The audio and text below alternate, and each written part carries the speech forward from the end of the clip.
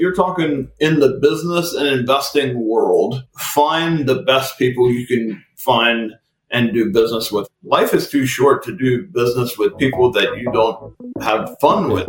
They can be good operators, but if you're not having fun doing business with them, it's not worth it. Are you ready to transform your life? This is a no-nonsense show helping immigrants like you create generational wealth, even while working full-time. Get ready to take notes. Here's your host, Saket Jain. Hello, everyone. Today, I have the pleasure to introduce to you Dave Zook, the man, the myth, the legend. Dave has created multiple eight-figure businesses, and he is one of the few ones who has wrote multiple number one best-selling books. Dave, welcome to the show. Hey, thanks for having me on your show. I'm looking forward to it. All right. Dave, let me remind my listeners on what we talk about on this show, which I really do that every time. Migrate to wealth. Reminder, most important word is not wealth, even though you want to make it most important. Most important word there is migrate, which is really about intentional transformation. So with that note here, Dave, why don't you give our listeners, although you don't need introduction in the circles that you roam around, some of my listeners may not have heard about you. So let's open up with a very quick introduction, what you do, where you are in your journey.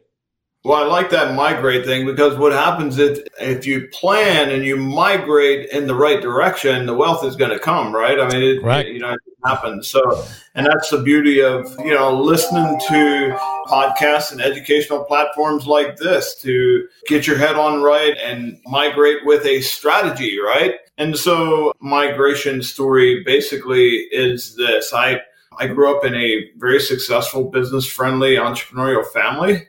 I saw my dad investing in some real estate, and I saw him self-manage some single-family homes that he had bought and invested in.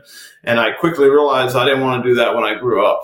So I started investing in businesses. I was an investor from the time I was a teenager, and I started investing in businesses. And when I was in my 20s and 30s, some of these businesses started doing really well. And I got myself in a position where I ended up paying $500,000 a year in tax. That's a great position to be.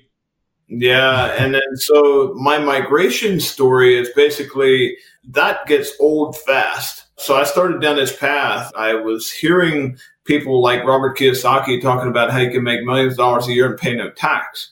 Tom Wheelwright, his CPA, told me that if you want to change your tax, you got to change your facts. And so that was the first time in my life that I stepped outside the box being, you make a lot of money, but you got to pay a lot of tax. That was the box I was in, but I stepped outside my box. I migrated, and I got to the point where I realized that I was believing a lie.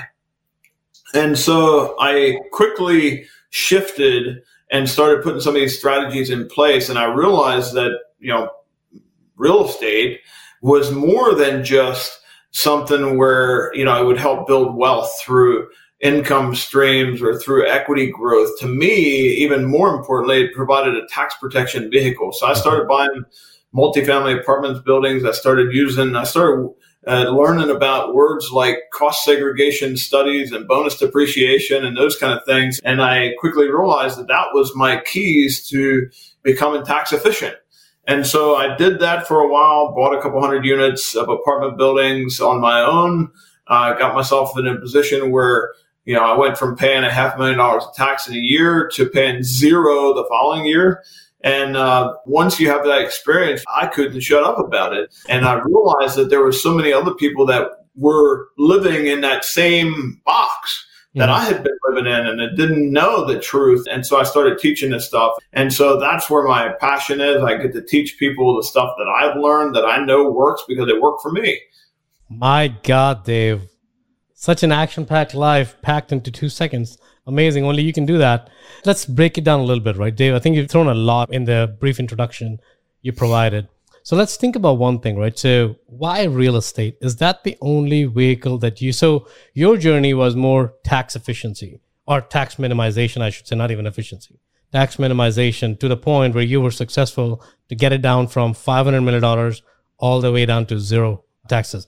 And may I say, you skipped one word, legally, which is the most important word here. So what we are trying to do is not tax evasion. We're trying to be making sure that we're doing what the policy incentivizes us to do. That's the part that a lot of people don't understand. They think if somebody makes millions of dollars a year and pays no tax, what's the first thing that comes to mind? Well, it's tax evasion or tax cheat or, taking advantage of the system, or you're not fulfilling your patriotic duty because, who's going to build the roads? And I like to flip that right on its head. And the truth is, you want to be a patriot, you want to be a true patriot, help your government do what they want you to do.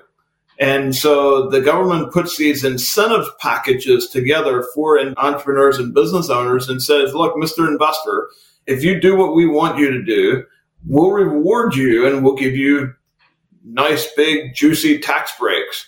And so that's really all you're doing is you're providing jobs, you're providing housing, you're drilling for oil or gas, you're producing, and the whole system is set up to take money from a consumer, but it will give money to a producer. And so if you're a producer, you're out there creating, building, solving problems, the government's going to reward you with those tax breaks. And so if you really want to be a patriot and you really want to serve your country, go out there and do those things. The government's going to be really kind to you. It's interesting you say that, because I say that too all the time. For those who are talking about tax avoidance, why are we taking 401k advantage, right? It's kind of like we're playing both sides of the coin at that point. You want to eat your cake and have it too.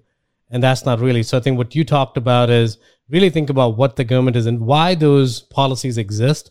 Why does the IRS tax laws exist? I think to your point, it's more really about incentivizing the investors to partner with the government to do what they are not able to do at the scale that we can do as private investors. So Dave, love that discussion, right? So let's go deeper into that. So you had an aha moment that your box was not the right box that you wanted to play in. So you intentionally moved to a new box. How was that journey? Because intellectually knowing that box is not right versus tactically and mechanically shifting the box takes a lot of inertia, takes a lot of education, takes a lot of new ecosystem. How did you go about it? Well, the first thing I did, I was smart enough to realize that I was too dumb to figure it out on my own, and put really good people around me. And I hired really good people that I knew could take me there or help me get there. So, the first thing I did was upgraded my CPA and got somebody on my team that understood the language. And he was, in that same camp. If you want to change your tax, you got to change your facts. Let's change your facts. And so that was the first thing. And then really just surrounding myself with good people that could get me to think differently and get me out of that box and sort of help me migrate into another sort of place. So how did you find those people? Because, there's a mental block that let me find, the usual thinking is, let me find the best teacher, a best friend, a best coach, a best mentor, versus you actively taking charge of finding those people and hiring those people and making decisions actively. Where were you? What approach did you have? Because I'm assuming your current ecosystem at that time would not have helped you get to find a new way of thinking. Yeah, you're exactly right. So I was hungry.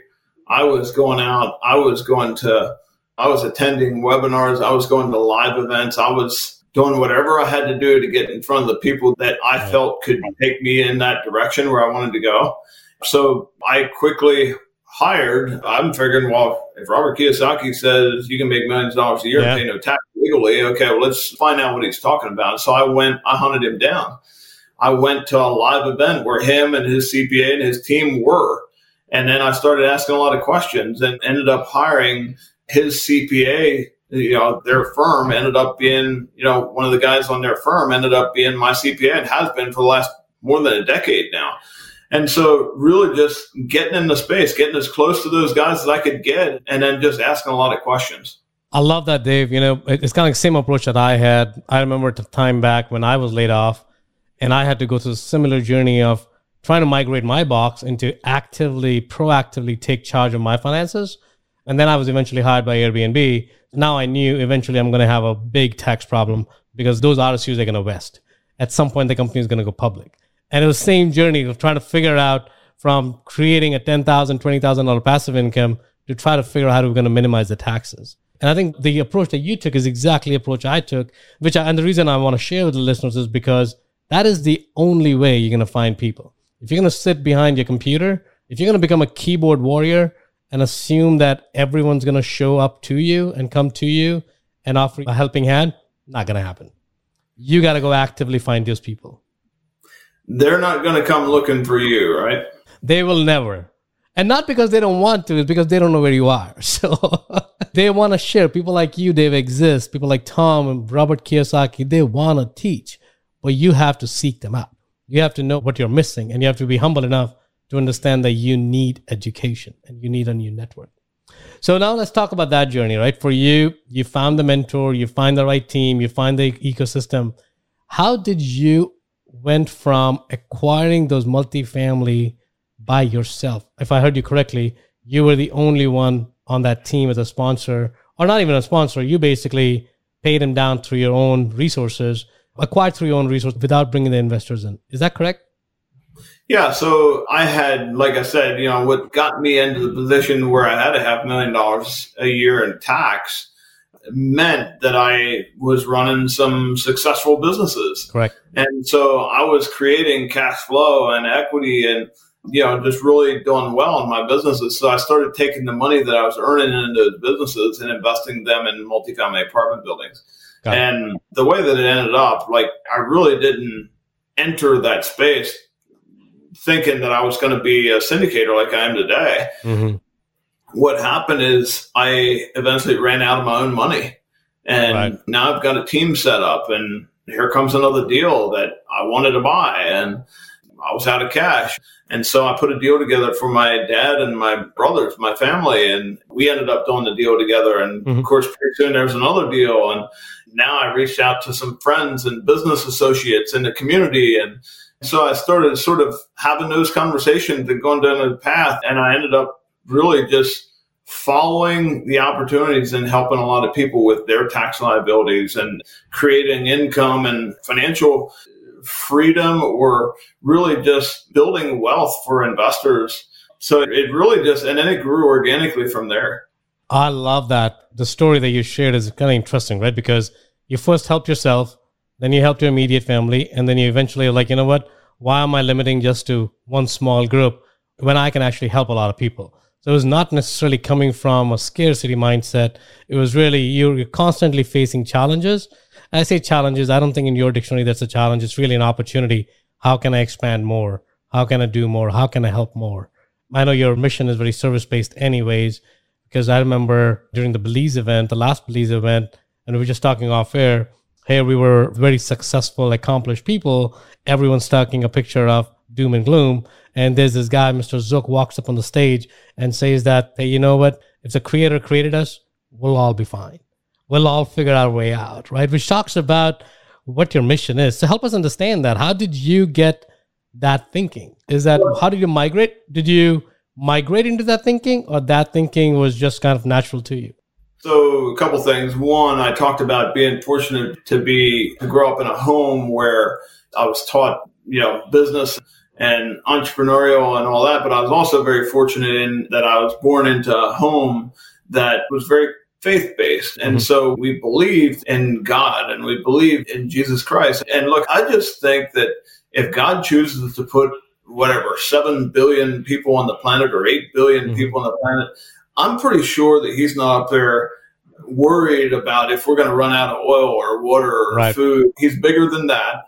And we tend to really do some stupid stuff down here and really screw stuff up. But I'm pretty sure that he's not up there worried and trying to figure out how he's going to feed us and how he's going to, look, he made the resources. So I'm sure we're not going to run out.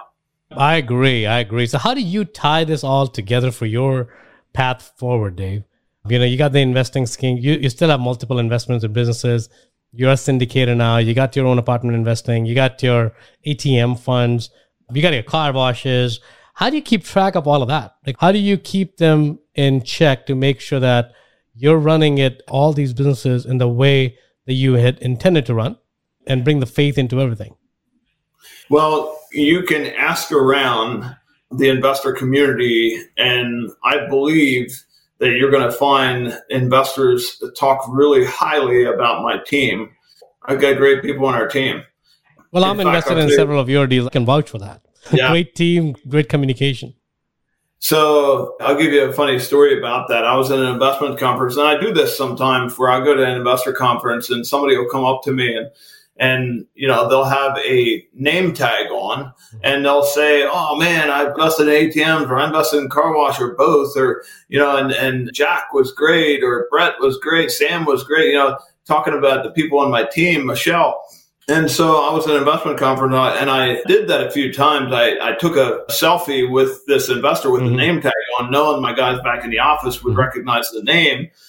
And I was like, Mark loves us, or he loves you guys. And, or John, he loves you guys. I did that 2 or 3 times. And then, of course, one of the guys emailed back and was like, "Yeah, good luck finding somebody who doesn't." That's amazing. That is amazing. And it was funny, but it was true. Got great people around it. I got a great team. Yeah, no, that's good. So help us understand, Dave, what is going on in your world? Yeah, I know you wear multiple hats, right, in terms of different asset classes. What is your thesis? I mean, you shared that in Belize, but I want to repeat that. You to share the thesis again about how do you look at different investments? And what is your approach to, because at the onset, if somebody were to look from zooming out, you look at car wash, you look at multifamily, you look at storage space, you look at ATM, they all seem different businesses. But I think you have a method to your madness where everything is connected. Could you help us understand that for our listeners? Yeah, so first of all, I got to see a path forward and really got to like that asset class. Oftentimes it has to do with, we're investing in cash flow. Oftentimes it has to do with some sort of tax picture of some kind. How does this help me get to where I want to go? Or it can be diversification. I'll give you an example of that. So when you look at our self-storage investment asset class, you'll see that our business model is we buy from mom and pop operator. Oftentimes we're adding 25, 30,000 square feet of climate control units to that through development. And then we're stabilizing that asset. Then we're selling it to an institution. And the margin is quite aggressive in that business model. So, but in saying that, during the hold, we're spending money. We're building and we're spending money. We're adding value. We're enlarging the space and getting it ready to sell to a REIT. So it's not it's pretty modest cash flow play. And it's also a pretty modest tax impact play. But what we've seen is, it's a huge equity appreciation play. Correct. We just, last November, we sold 26 of our properties to a REIT for $450 million. And our investors netted somewhere right around 30%. Congratulations. Cash on cash return, and so it was great. Thank you. But it's a very modest cash flow play, very modest tax play, huge equity appreciation potential. Now move over to the ATM asset class. Very aggressive cash on cash return, very aggressive tax play. It's, the tax deduction, 100% bonus depreciation in the first year, but then there's no equity. You get to the end of the 7-year life cycle and your equipment's worthless. And so you see those two asset classes beside each other. Both of them we love, really good, but they do different things. So a little diversification in there is always good. But, it starts with liking the asset class, knowing what it'll do for you. And then the very next thing, before you go too far into the asset class, once you're convinced you want to do business, you want that asset class for a number of different reasons, then you go find the best operator you can find in the space. And you figure out how to add value to them, figure out how to come alongside of them and partner with them. Got it. No, I think that's amazing, Dave, because that's the approach I've been using forever now. Of course, I'm following the successful cues from people like yourselves, right? Kind of like find the thesis, develop your thesis, then go find the best operators and go partner with them and figure out how to add value. That's amazing. So Dave, let's switch gears here. So of course, you've been very successful in, some would say you have a Midas touch, and whatever you touch, it starts to turn to gold, which is amazing. Now, but I'm sure that journey has not been easy. So when you look back in your life, if you were to talk to your 20-year-old self, what is the insight that you'll share with them about making their migration journey impactful? And how would you tell them they should approach life? So if you're talking in the business and investing world, I would say find the best people you can find and do business with them. Too often I've made the mistake, my younger self, I've made the mistake of getting emotional and attached to the deal and not paying enough attention in who was running the deal and partnering with the wrong people. And because I got excited about the deal, the deal is the deal. I mean, and many times it's an operating business. Somebody on the other side of that transaction has to make that thing perform. If you've got really good people, I mean, look, you can look at just about any industry. I mean, let's just look at the oil space. There are people who are billionaires who made their billions from the oil fields. There's a lot of people that went broke in the oil fields. So what's the difference? No difference in the commodity. It's a difference in the teams. It's a difference in the people running that asset class. So teaming up with partners who are just really good people. And then the other thing is, life is too short to do business with people that you don't have fun with or enjoy doing business with. They can be good operators, but if you're not having fun doing business with them, it's not worth it. So go do business with people you enjoy doing business with and who are good at the asset class, who are good operators, who are fun to do business with, really good, high integrity people. Go do business with those people and team up with those people. You can take that even into different aspects of your life. Doesn't even have to be business or investing. Get around people who will lift you up. Get around people who are fun to be with, and your life is just going to be more fun. Yeah, I think the key thing there is life's too short, right? You got to do what makes sense, but you got to do it in a way that's fun. Because if it becomes a burden and stress, eventually you won't do it. You'll lose steam. You'll burn out. Yeah. So Dave, from that journey, right, kind of like folks who are right now in their W-2 job and they love their job, but they don't have necessarily the time or the resources like yourself to go build a passive wealth for them today. How should they start? How should they think about it? Right. I think there's a one path that you talked about, which is more about partnering with folks, right? Doing business with folks that you like, but not everyone may have all the resources at their disposal to do that. What's your recommendation for someone like that? Yeah, so I have quite a few W-2 investors. There's a lot of people in my network who invested with me who are doctors and dentists and attorneys and CPAs, very, very successful people in their fields and making a lot of money. So everybody can use these strategies and have it work for them. And number one, for someone who is a high income earner, one of the first things they should do is start shifting some of those dollars over into their passive income column. Okay. And then you also, and I taught a whole session on this about, taking asset classes and aligning them with different streams of income. Okay, so you got your W-2 or your ordinary income in a column. You got your passive income, and then you've got your capital gains income, kind of your top three.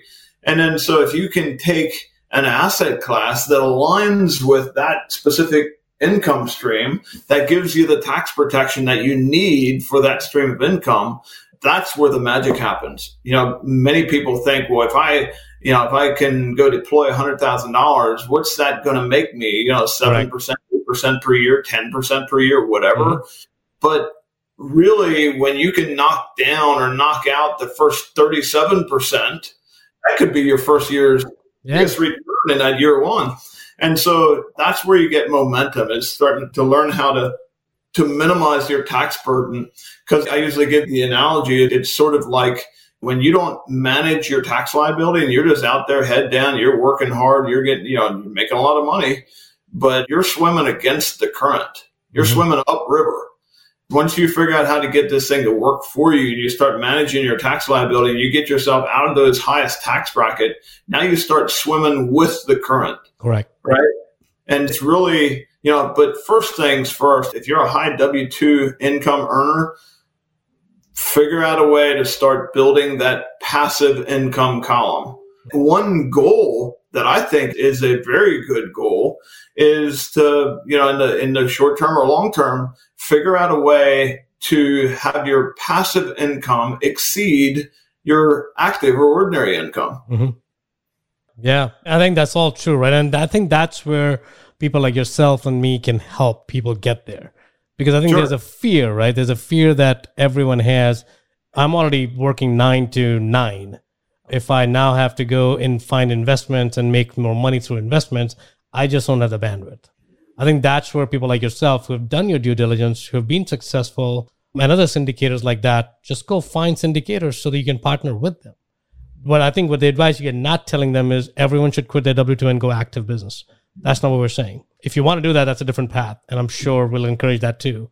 But that's not the only path. There are other paths where you can continue doing your W-2, be a lawyer, be a CPA, whatever your passion is, but start redirecting your single stream of income and create multiple streams. 100% agree.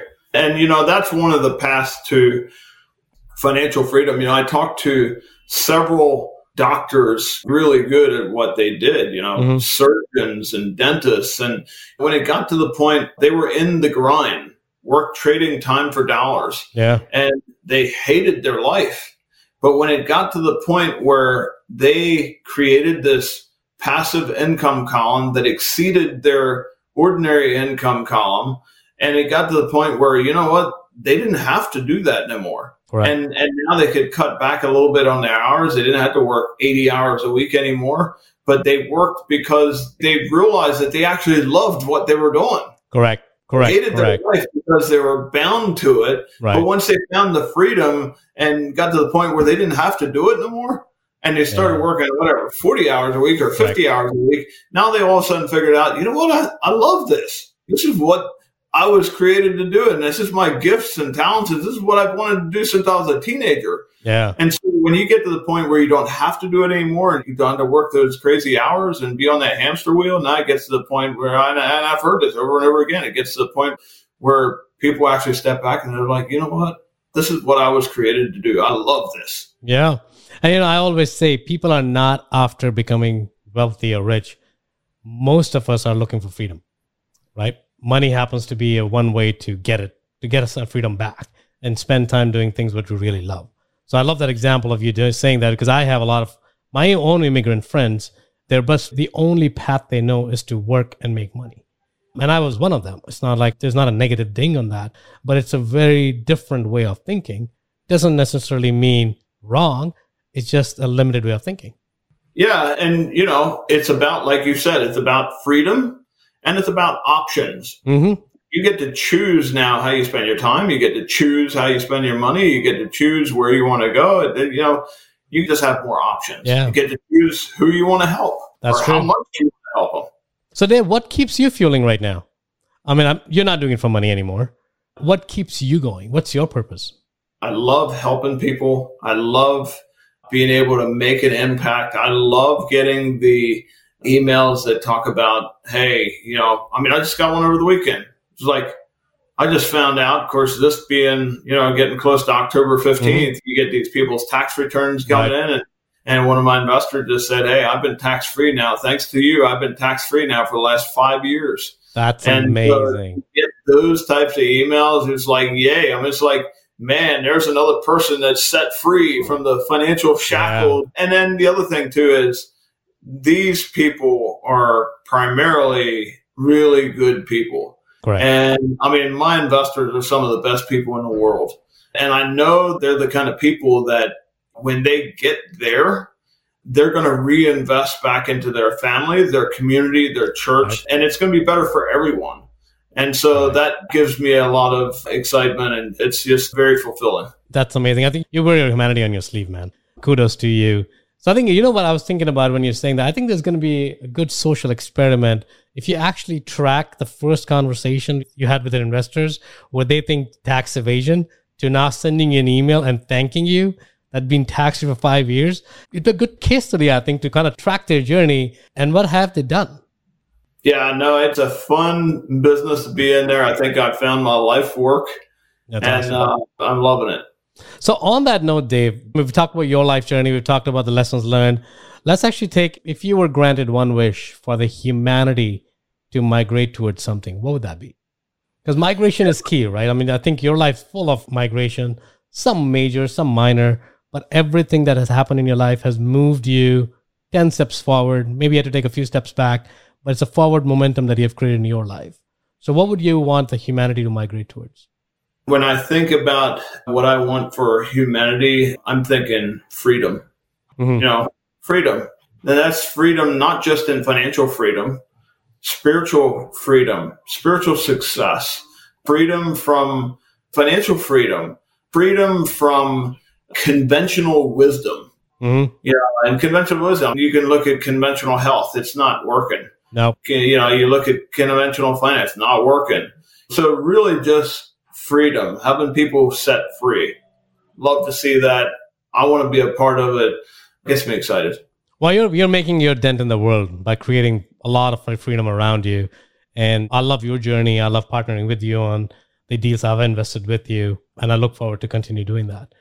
On that note, Dave, thank you again for sharing a lot of great insights, your life journey. Thanks for being open to sharing your deeper emotions as well. Really appreciate that. Where can people find you, Dave? So you can go to our website at therealassetinvestor.com. And if you send an email to my team, we talked about some of the asset classes that we're involved in, ATM, self-storage, car washes, whatever. If you send an email to my team, we have reports on all of this stuff. If you send an email to info@therealassetinvestor.com, that comes to me and my entire team, and someone will reach out to you.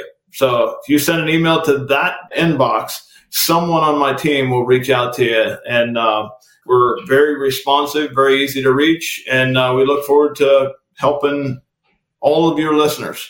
Well, thank you, Dave. So you can find Dave and his team and his work on therealassetinvestor.com. And as he said, that his most amazing team, and I can vouch for that, can be found at info@therealinvestor.com. And Dave is responsive because I've sent him an email at 12 o'clock in the night and I got a response back at 12:01. So I know he's not making it up. He's actually true. I wouldn't count on that one, but it could happen. It did happen with me. Well, Dave, thank you again for your time, man. I really appreciate it. I know you're a busy man, but I appreciate all the insight that you shared with us. You got it. Thank you. Thanks for having me on. Thank you. If you got value from this episode, you might consider sharing this content with a friend. But most importantly, be sure to take action on what you've learned. One way you can take the next step is to connect directly with Socket on an investor call. That link is waiting for you in the show notes below. The content of this podcast is for informational purposes only. Please consult your own advisors when making any investment decisions. Keep listening. We'll see you on the next episode.